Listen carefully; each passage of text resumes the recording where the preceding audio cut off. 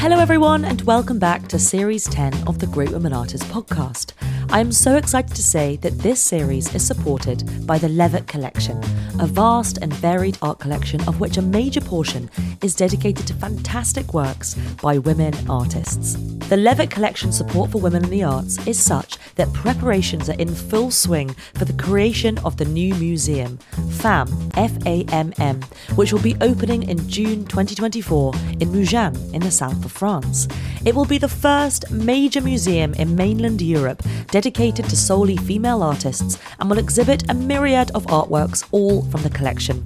Impressionist, surrealist, modern and contemporary art created by women from around the world will take pride of place in the Levitt's new museum, Female Artists of the Mougins Museum. But in the meantime, stay tuned by following at fam.mougins and don't miss the beautiful book Abstract Expressionists, The Women, published by Morel, which presents a selection of works from the collection alongside richly illustrated essays by scholars Ellen G. Landau and Joan M. Marta, all available now. I hope you enjoy this episode.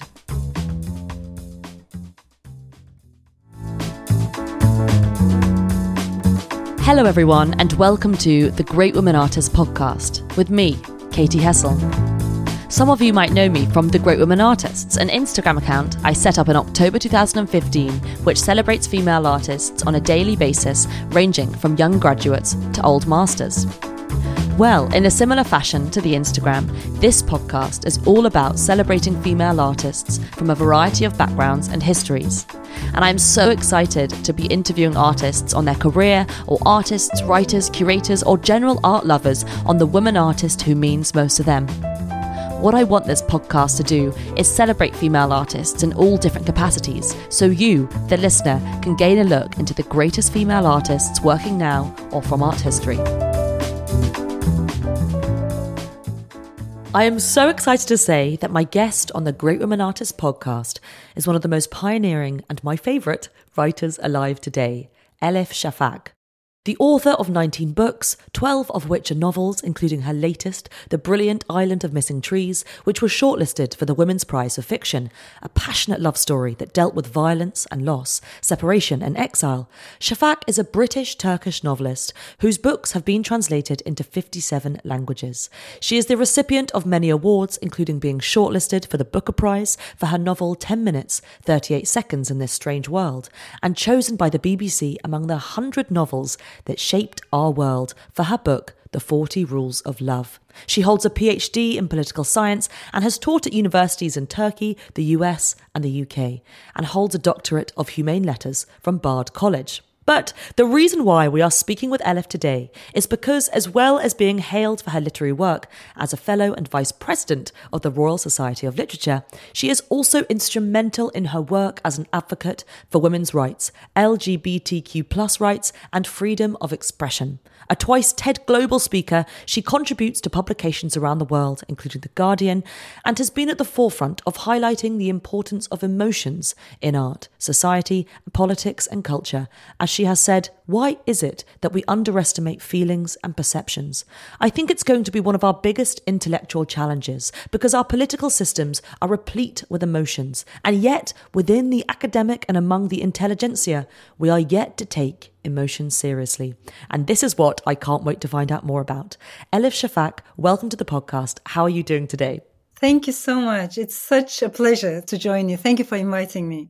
My absolute pleasure. Thank you for coming on. So it is such an honour to speak to you. Not only are you one of my favourite storytellers and novelists who creates worlds through imagination that feel like places you've visited in dreams or lived in past lives, but you are also a lifelong campaigner for women's rights, women's stories that represent and elevate any minority. One of my favourite lines by you that I always keep close to me is, one should never ever remain silent for fear of complexity. So I want to start by asking you, when did you become interested in telling and fighting for women's stories? I think it wasn't exactly a decision or one single moment that changed me, but more like a river, isn't it? Our lives are like rivers. There's a flow. And so when I look back, I think one of the things that left a big impact on me and the way I see the world is the fact that I was raised by two women who are very different from each other, my mother and my grandmother. I grew up in you might say, a dysfunctional family, a broken family.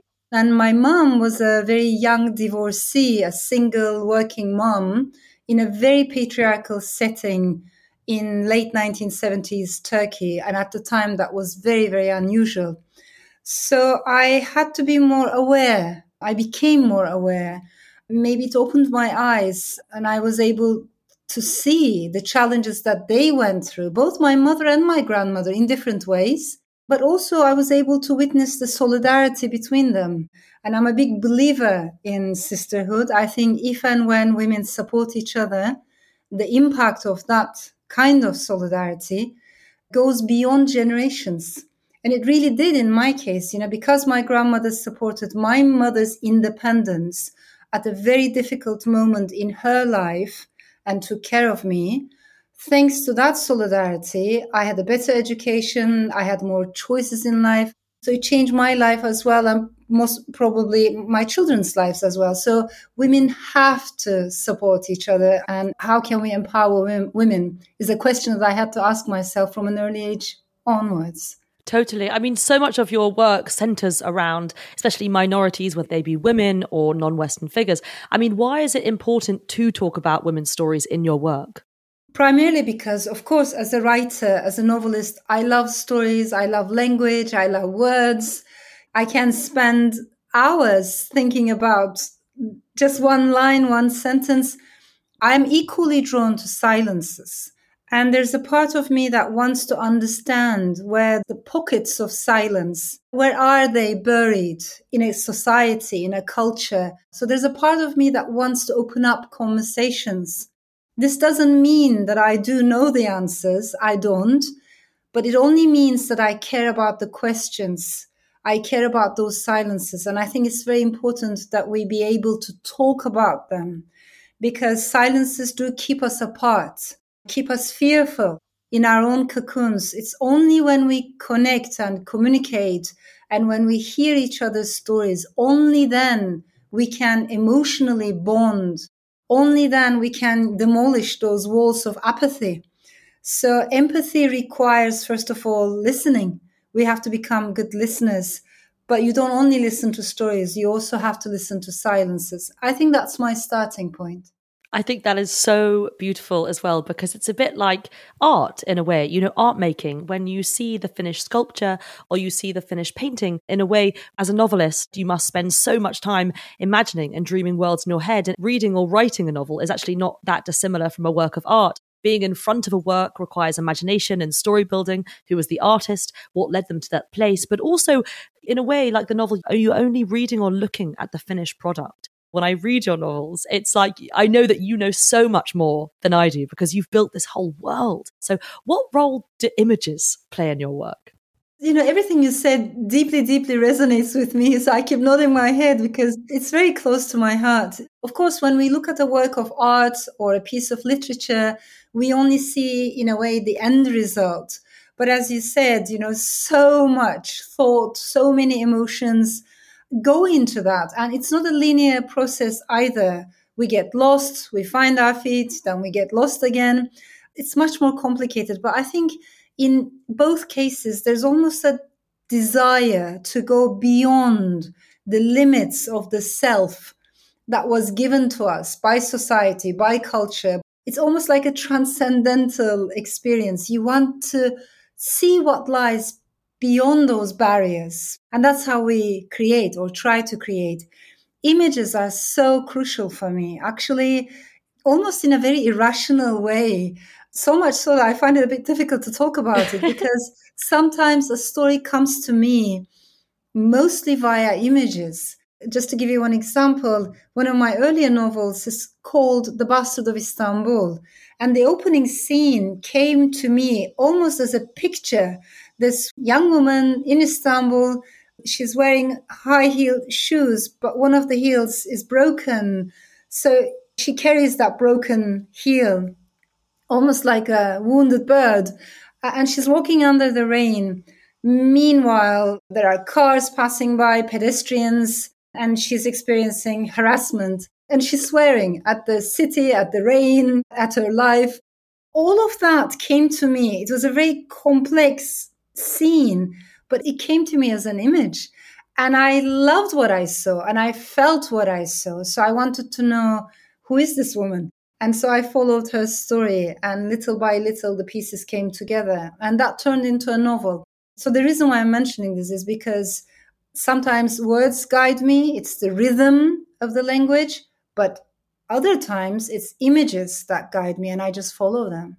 Yeah, I mean, I remember how sort of visceral the opening of something like The Architect's Apprentice is as well, just completely transporting us to the 1500s. I mean, the way that you evoke taste, smells, the roar of the lion, the trees that surround your character in The Island of Missing Trees, water or land. Like, I find it so image heavy. When you're writing your fiction, how does art help you make sense of the story then? I think it's basically you have to take your gloves off and you need to touch life with your naked, bare flesh so that you can feel it. You can feel the cold, the heat, you can taste, you can hear. You cannot keep yourself in a sterilized, aloof environment and look from above at the streets you're writing about or at the lives you're writing about. You have to be there on the ground.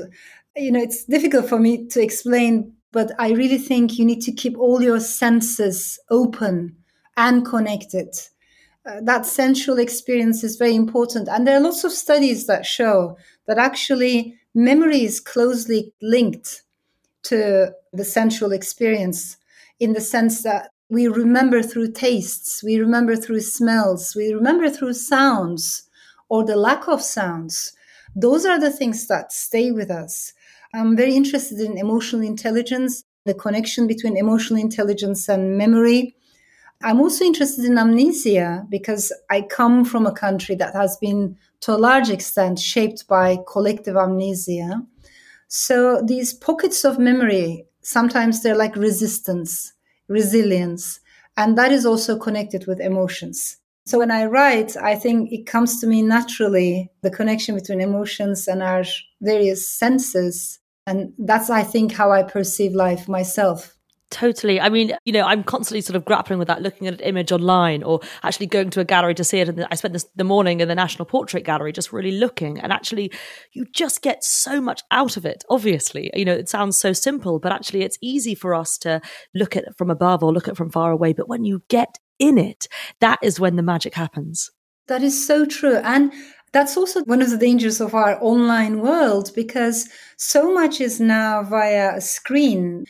It might have its own advantages, but sometimes we forget how important that personal touch is. Same with bookstores. When you allow yourselves to get lost inside a library, you discover books that you were not planning to read. You discover writers or poets that you knew nothing about. Whereas when everything is done online, we lose that connection. We lose that discovery, that curiosity. So we have to go, we have to see, we have to taste, just be there and just stand next to an amazing painting and see what it does to us, how it connects with us, to allow that moment to open up. I think those experiences are very, very important. So I love museums, I love libraries, I love exhibitions. And I think more and more we need to remind ourselves of how precious they are. Totally. I'd love to also go back to your beginnings. I mean, you were born in 1971 in France, an only child who was predominantly raised by your mother and your grandmother. I love this idea that you had a very rational mother, but I think you've said a remarkably irrational, surprisingly wise grandmother, which is the kind of best of both worlds. How was art present in your life? What were the images that you grew up around? It was, I think, mostly music from my mother, because had her circumstances been different, she would have loved to be a musician, dedicate her whole life to music. She would write poems, song lyrics, play the oud, but there was constant music in the house. That stayed very vividly with me.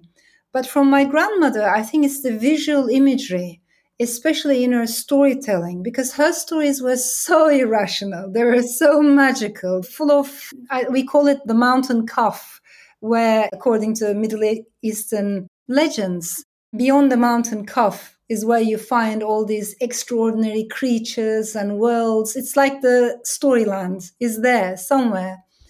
And so every time you listen to grandma, I felt transported to the mountain cuff. And always you come back from that space with images in your mind. And I think all those images also stayed with me. Over time, as I became older, I also became very interested in interdisciplinary studies. Women's studies at the time in Turkey, it was unheard of. We were the first students. And I loved it because that interdisciplinary character of this area allows you to do sociology, but also to connect that with history and then to connect that with art. And suddenly you're doing history of art, but with women at the center, not women as the subjects of art, but at the center. You're looking for the female gaze. So you're able to ask those questions. So again, I love interdisciplinary work. We cannot stay in our own little disciplines. We need to open up these conversations, and then the magic happens, in my opinion. I totally agree. I mean, that's why I fell in love with art history, because it was elements of literature, music, sociology, anthropology, everything. And actually, on the podcast, I love interviewing people who aren't necessarily art historian academics, because I want to open up that conversation to hear everyone's different perspectives. So I'd love to ask you, what was a piece of art or an artist you learned about that first moved you in your youth? I spent my teenage years in Madrid, in Spain. And after that very conservative, very patriarchal environment, to be almost zoomed to Madrid to go to a school with where the students came from all backgrounds, that was a huge transformation for me. But one of the biggest things that shaped me at the time and stayed with me was the work of art that I was exposed to in Madrid, especially the Prado Museum.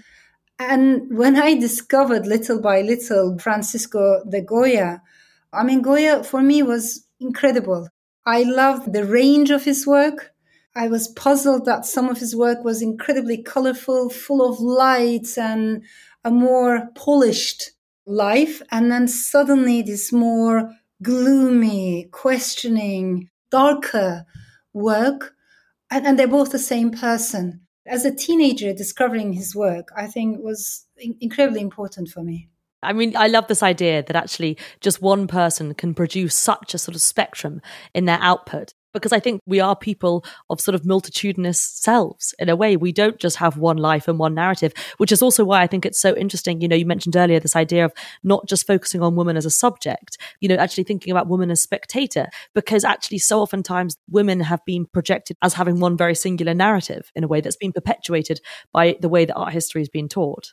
That is so true. And one of the words you mentioned is multiplicity. That also very much resonates with me. And I think we need to be careful because, again, when I look at the world we're living in, whether it's the arts or literature, we're often pigeonholed, we're often put into boxes. That artist produces this kind of work, that writer produces this kind of stories, and that's it.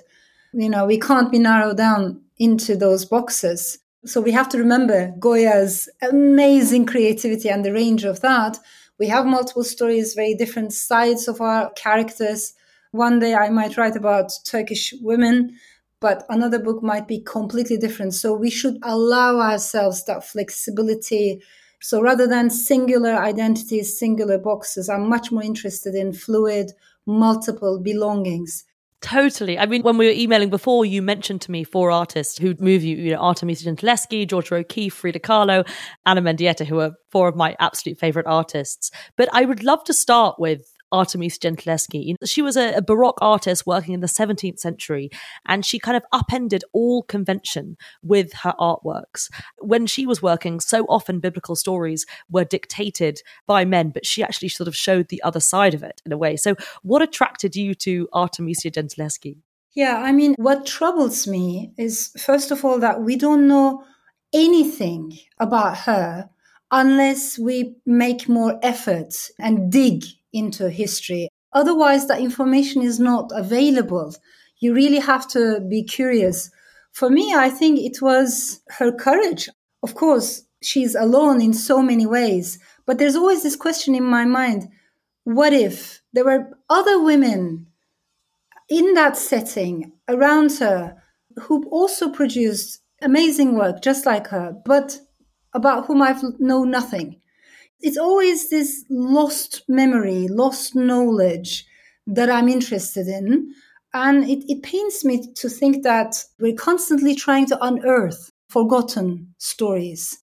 And forgive me, I'm being a bit emotional about this because just this summer, I experienced something that infuriated me. A male friend whom I was having a conversation with, and he is also in the arts.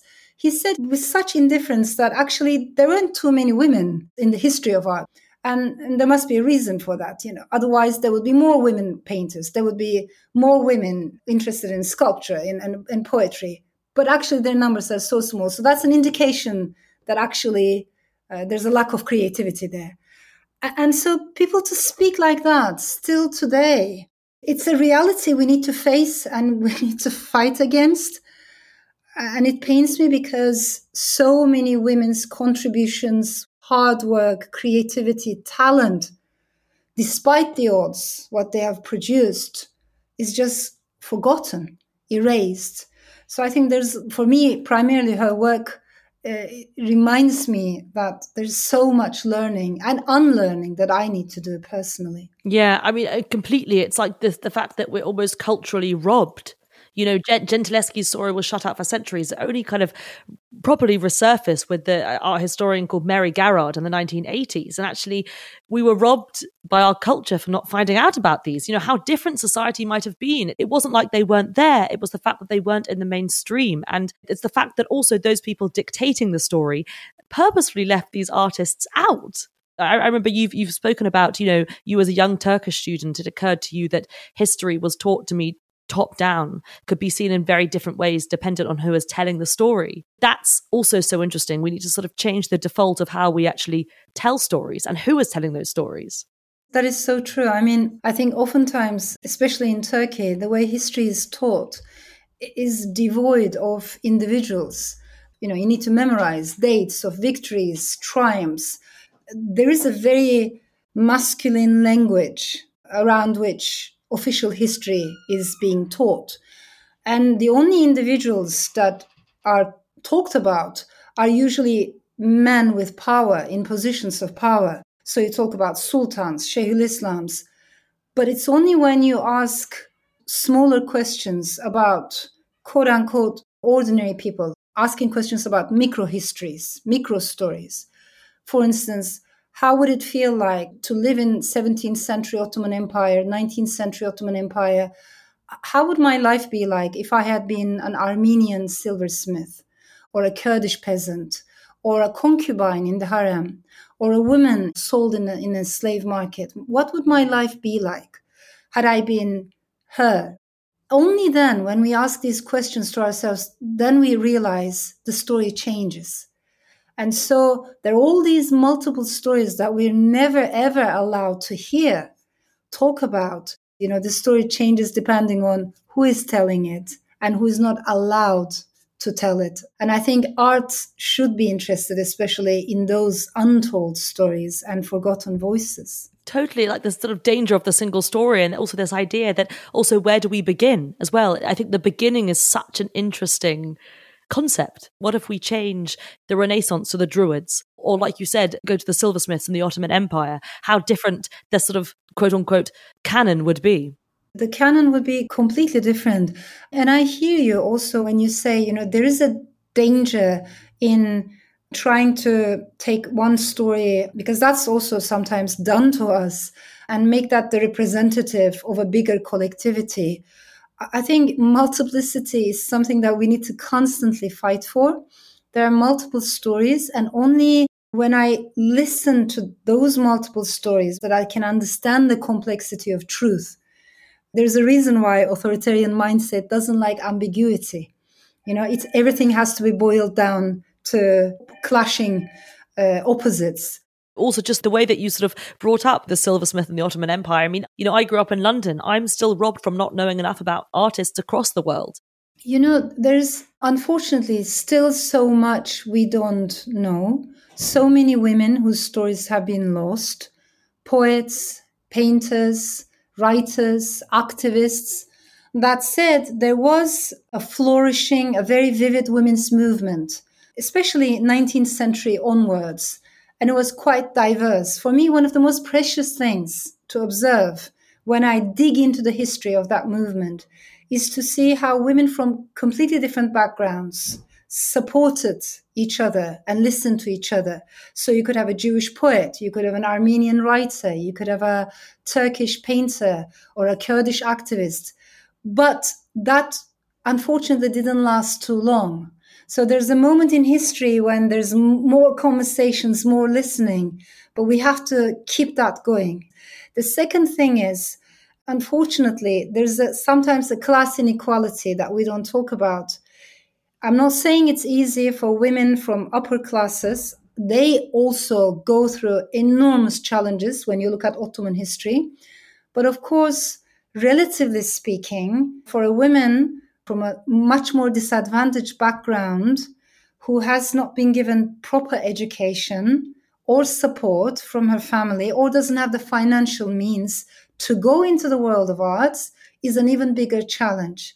So I'm a big believer in intersectional feminism, and I think it's important to keep that in mind when we are reading history. There are all these layers upon layers of challenges. It's not only about glass ceilings, but sometimes there are glass walls too, separating us from each other. So it pains me to think and to read about women who were incredibly talented, but unfortunately who died early, who suffered a lot, who were almost ostracized, stigmatized. One of them, actually, her name is Mihri Rasim. And until recently, not much was known about her. She was an immigrant in America. She was born in late 19th century Ottoman Empire, and incredible challenges, living in a very patriarchal setting in which she has to defend her work as a painter. Also, what you are allowed to paint. Are you allowed to paint nudes? Are you allowed to paint the female body, portraits? Everything is being questioned. From that environment, she goes to America, she becomes an immigrant, and her life is full of so many challenges and difficulties. And in the end, when she dies, she's buried in a potter's field in incredible hardship. So for me, there's a very sad story there, but I feel like it's our duty to remember her work. When you look at her paintings, there's so much strength there, so much intelligence there and talent there. And as we said, she's one of the many women about whom we know almost nothing. Oh my God. But it's thanks to people like you who are also sort of championing that. Constantly, I'm learning about new artists every day. In my book, it's just a sort of fraction of women who have contributed to art. And the most amazing thing about the world we're living in now is that we do have this incredible sisterhood and this sort of power and strong belief to actually say, we need to unearth these women's stories. Definitely. May I say how much your book, your work changed this narrative? It's incredible. I find your work so inspiring, so motivating, but also empowering. And I really want to thank you because you're not only unearthing forgotten women's stories and their talents, but also I think connecting the dots across disciplines. And that's something that I find very, very inspiring. But I also love sort of connecting the dots with all different writers and artists and everything because we're all doing it together. I think collectivity is so important. That's so true. But you've lived in many different places, but right now you are based in London, where you have been from a decade after moving here after your novel, The Bastards of Istanbul, sparked a chain of events in Turkey. I've only lived in London, so I don't have the same history as you, but I wonder, how do you think art can emotionally connect us to places that we are not physically or mentally in or accepted by? Yeah, and I think art does that all the time, actually. First of all, through art and literature, we do connect with people we might have regarded as different, even as the other. And then you realize that actually the other is my brother, the other is my sister. I am the other. So it really erases all those imaginary barriers that we keep erecting. But it also, I think, prevents apathy in the sense that I always find numbers very dangerous, in the sense that when we only see human beings as numbers, it does create a numbness, it numbs our feelings. Let's think about it. If I read 500 refugees have lost their lives trying to maybe come into Europe, now think of the number 1,000 refugees or migrants have died. That numerical difference between 500 and 1,000 actually means nothing to the mind. It doesn't even stay with us. But if I know the stories of the people involved, their names, their ages, their dreams, what was it that made people take such risks? What happened in their lives? What was their childhood like? Suddenly, then I start to feel, and it starts to hurt. So only through stories and arts and connections we can feel each other's stories and start to empathize. I'm not pronouncing it properly, but I love the German word Einfühling, which is not exactly empathy. It's more like feeling into. You're transporting yourself into another existence, another space. Unless we learn to feel into rather than look at things from above or from a distance, there's no way we can truly understand. I think there's a connection between emotions and wisdom. And art brings that out and does it actually in a very gentle way. I don't like the kind of art that teaches or preaches or tries to show the answers. I think what we are after is just opening up conversations and learning from each other. There has to be a humility. It has to be very humble, the whole process. And I think it's always the questions that should be our guide rather than dictating the answers. I think that's so wonderful, and also completely sort of speaks to why I love art so much as well, because it is a individual's perception of something that they went through and they had to sort of express it in some way, whether it would be poetry or whether it would be art or whether it would be musical. I think we're constantly sort of craving or looking for that individual story. And like you said, numbers can only mean one thing, but actually when we really sort of get to the heart and we read your book because you wrote it, I want to hear your point of view. And I think constantly we're afraid to say what we think, but actually what we need is we want to hear the individual story. Absolutely. And only then we can start to realize that actually we're not that different, It's sad because the world we're living in is constantly reducing everything to snippets of information. I do make a difference between information, knowledge, and wisdom. And I think for too long, especially late 1990s, early 2000s, we have romanticized information. There was this expectation that if there's enough information, if information can be circulated around freely, everybody will make informed choices. And then democracy will develop. Sooner or later, undemocratic countries will also catch up. And the arc of history can only go in one direction, linear.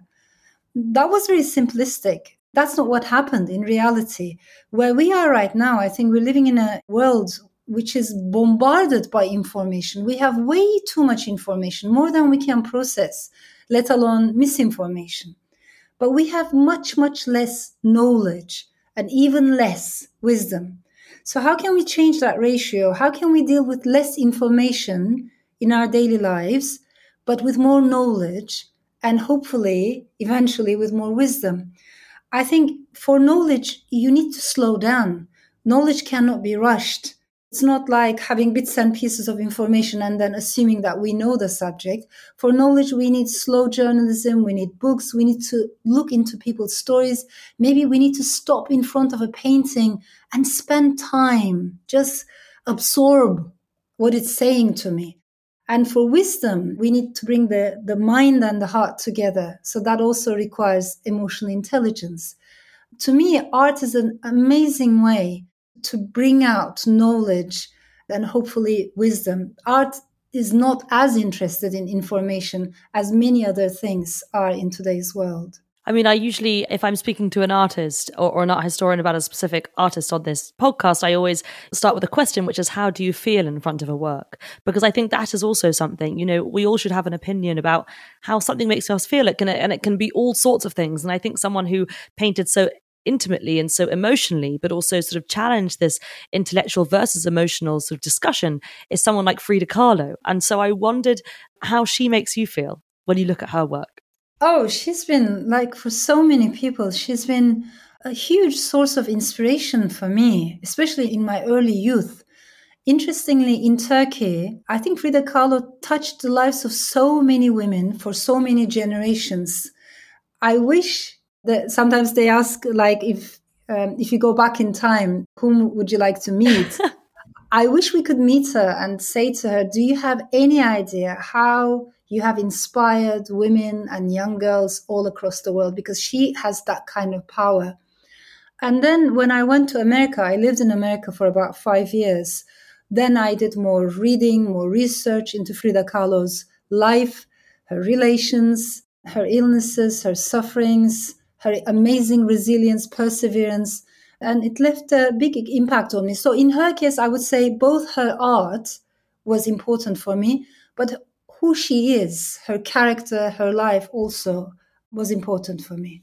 I think what Frida Kahlo did, which sort of no artist had really done before, was actually sort of show the truth of suffering, but also desire and love and energy or excitement of life as well. She really stripped the body bare, especially the female body, of who she is and what she can be. And for me, some of her work, such as Broken Column, which has a column through her spine, almost sort of signified the kind of death of the perfect image of woman and actually saying, this is who I am. And like you said, she's constantly being rediscovered by different generations because she was so ahead of her time and put herself out there on the line to sort of speak the truth. That is so true. And I think she also made vulnerability powerful. I mean, vulnerability is powerful, but we tend to forget that. And we see it as a source of weakness. I think she had this enormous courage in some of her paintings. No wonder she shows her heart like naked, just stripped off the flesh, the clothes, all the makeup and everything. Just the heart is out there. That putting your soul, putting your vulnerability, all your emotions with such rawness, with such bravery. So there's a lot actually to learn from Frida Kahlo's work, both her artistic work, but also her intellectual work. We tend to forget that, in my opinion, she was a public intellectual. She was a thinker. We tend to forget that about Frida Kahlo. Her circle, her friends, her relationships.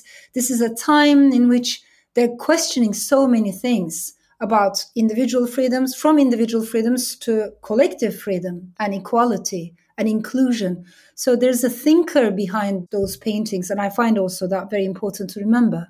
Definitely. She was incredibly intellectual. She was a great lover of art, whether it would be sort of European art history or pre-Columbian art history. She also studied medicine. She knew about Freud. I mean, she was such an intellectual. But I want to ask you about Georgia O'Keeffe as well, because she paints in such an atmospheric way, almost sort of akin to your writing. I mean, you can almost kind of feel the dust of the red lunar cliffs that she surrounded herself with. So I want to ask you, how do sort of artists influence your writing or your storytelling when you're looking at an image?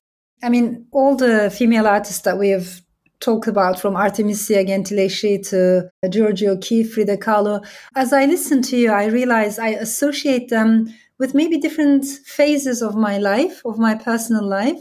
And so for me, Georgia O'Keeffe was probably associated mostly with my time in Arizona. I lived in Arizona. I wrote one of my novels in Arizona, and it changed me. I'm a big city person.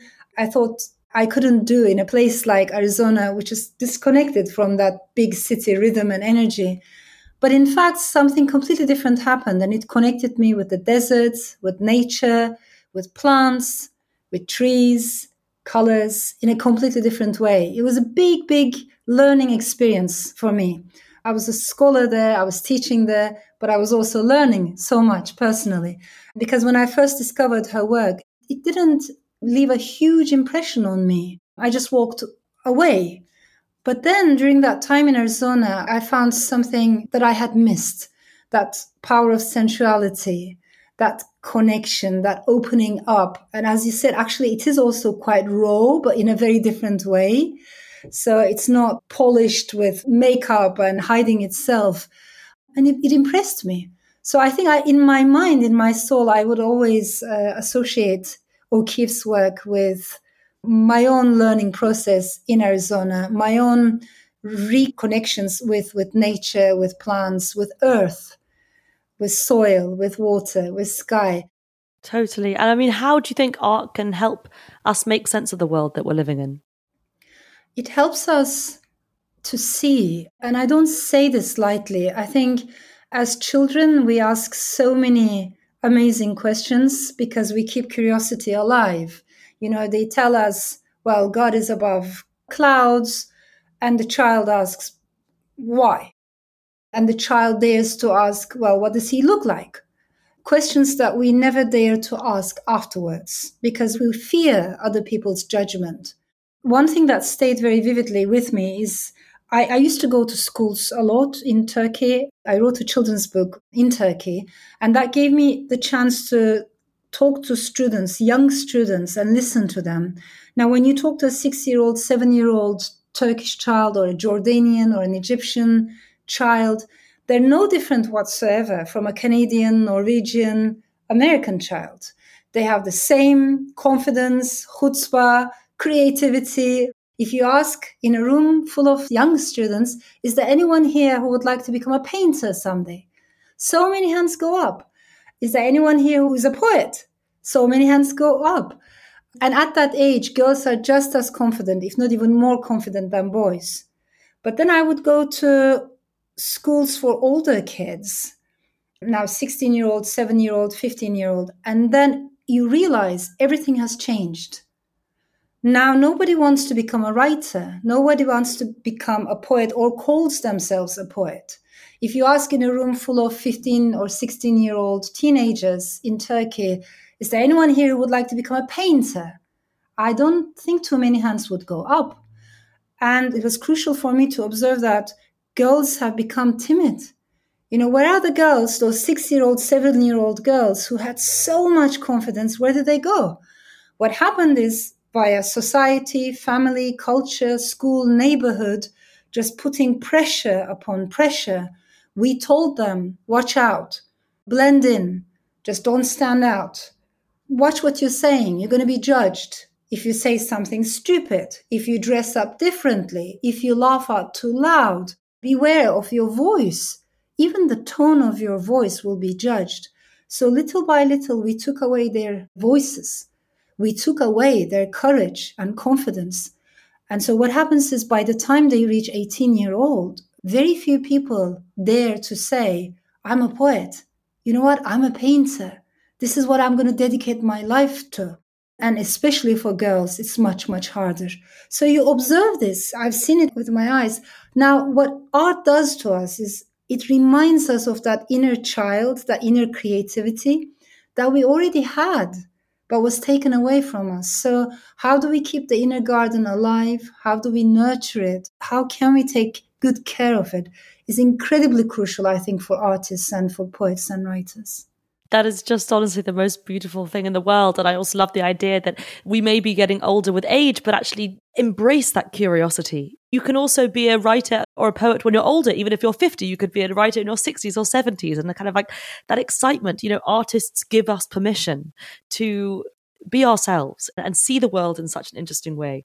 Elif Shafak, this has been the most amazing conversation. Thank you so much. You did briefly mention it earlier, but we do always ask our guests, if you could meet a female artist from now or from history, who would it be and what would you say to her? I mean, you did mention Frida Kahlo earlier. I don't know if that would be the same now. Yes, I mean, of course, I would love to meet her, but so many others as well. All I can say is let's keep unearthing their stories. Let's keep sharing their stories and amplifying their voices and their works. Brilliant. Thank you so much for coming on the podcast today. Thank you so much. This was such a pleasure, such an inspiring conversation. Thank you. Thank you all so much for listening to this episode of the Great Women Artists podcast with the fantastic Elif Shafak. I am just in awe of all of her thoughts on writing, art and literature and, of course, women's rights. This episode was sound edited by the brilliant Nardis Minelij, and thank you so much for listening to this episode of the Great Women Artists podcast with me, Katie Hessel.